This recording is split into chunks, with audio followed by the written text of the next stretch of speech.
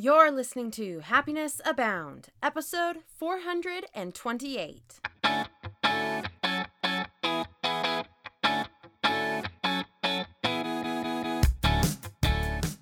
Welcome to Happiness Abound, a podcast dedicated and designed to help those seeking happiness in their lives. Here we'll talk about happiness as gained through habit formation, being inspired by the stories of others, and looking for opportunities of growth and learning. I'm Taylor Proctor. Thanks for tuning in.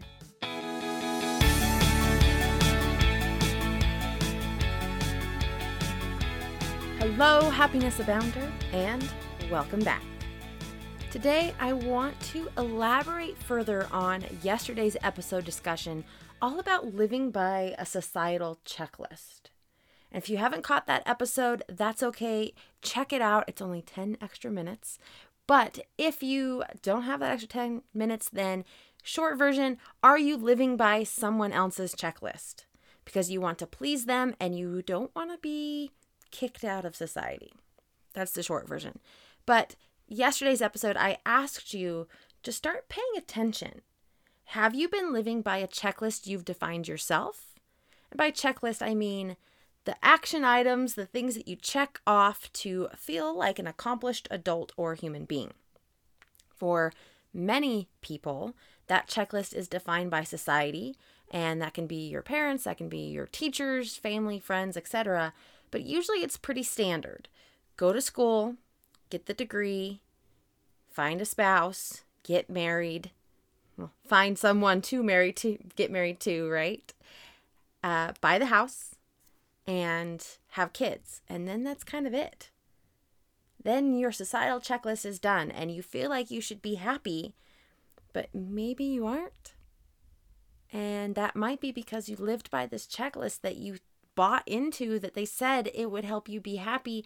And so you did it also because you didn't want to be cast out and you wanted to please people in your actions and be accepted. So if that sounds like you and you've looked at that in your life, you've examined based off of yesterday's episode, today I want to talk about the reasons why for the checklist. I want you to dive into those checklist items and ask yourself, why is this on my list? So let's use the traditional conventional list. Why is going to school and getting a degree on your list? Now, the first response may be because that's what I want to do, or the career that I want to have requires a degree. Okay, that's fair. I can buy that. But let's go a little deeper. Why do you want that career? I want that career because it'll make my parents happy. I want that career because it's reputable and people will look at me with respect. I want the career because it's great money. Don't know if I really like it, but it's great money. Why do you want a career that's reputable? Why do you want a career that people will look up to you, respect you on? Because I want people to see me. I want people to accept me because I don't want to be cast out. Right? Now, granted, there's probably a lot in the middle there, but you get the direction I'm taking. You don't have to take it negative either. It can be, this is the career field I want to go into. Why? Because when I was little, I loved doing X, Y, and Z, and this career encompasses that. And so it brings me back to my childhood, and it brings me back to what brings me joy and flow. And the fact that I can get a career in this, and it just happens to require a degree, I'm so excited to go to school for it. Very different responses there. One is on the people-pleasing side of the scale, while the other is on the I'm doing this for me because it's my own happiness and joy side of the scale. So I want you to ask why.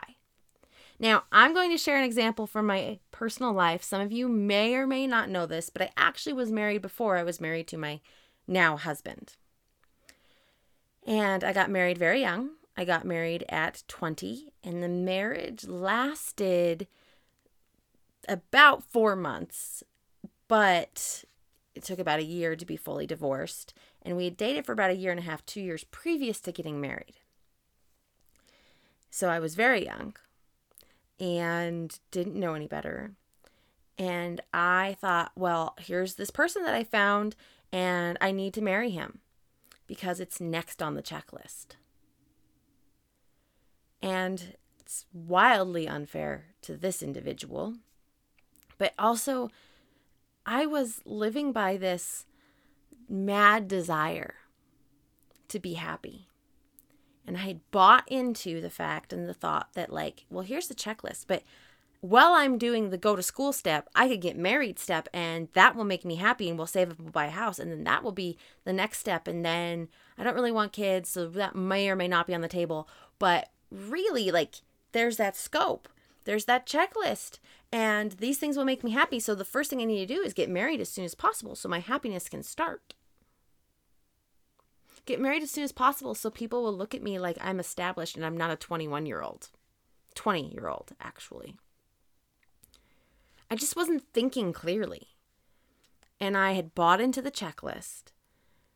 And I don't necessarily believe in mistakes or regret. I believe they're all learning opportunities. So I can't say it was full out a mistake, but it was not necessarily the right choice for me that I would choose for myself now.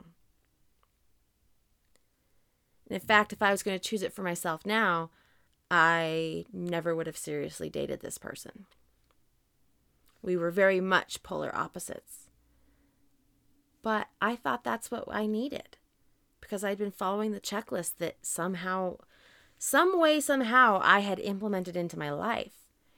And it took going through divorce, being incredibly angry about a lot of things for a really long time, remarrying to my now, getting married, right, to my now husband, and really a huge happiness and personal development journey to discover my own checklist and what that looks like. And that checklist does not follow the normal conventions. And in fact, it kind of goes the opposite. My husband and I got married. Then we bought a house. Now we're starting businesses. Like, it's what's working for us. It's my checklist. It's his checklist. But when you don't follow your own list and your own path, and you start to follow someone else's or the societal path, it's important to ask why. I married this first person because I just wanted somebody to make me feel validated and loved, and I wanted to be quote unquote happy. And if I followed this checklist, I would be. And my parents would be proud of me because they would say that I was married and off living my life as an adult, which also was a lie. They were like, please don't get married. But you get where I'm going with this. Ask yourself why you're doing the things you are doing and dive deep. Don't take the high level stuff and don't take I don't know as an answer for yourself. Really discover why. And if it's because it brings you joy, it energizes you, it brings light to your life and excitement, and it gives you positive butterflies in your tummy, then that's something that should be on your personal checklist. But if it's dreaded and it's got weight and it doesn't feel quite right once you start asking yourself why, and all the whys are about people pleasing and following an imaginary list, then that's probably a time to reevaluate those decisions and that path. Now, I'm not saying there is a right or a wrong, but I'm saying there's a right and a wrong for you. And you need to determine and figure that out.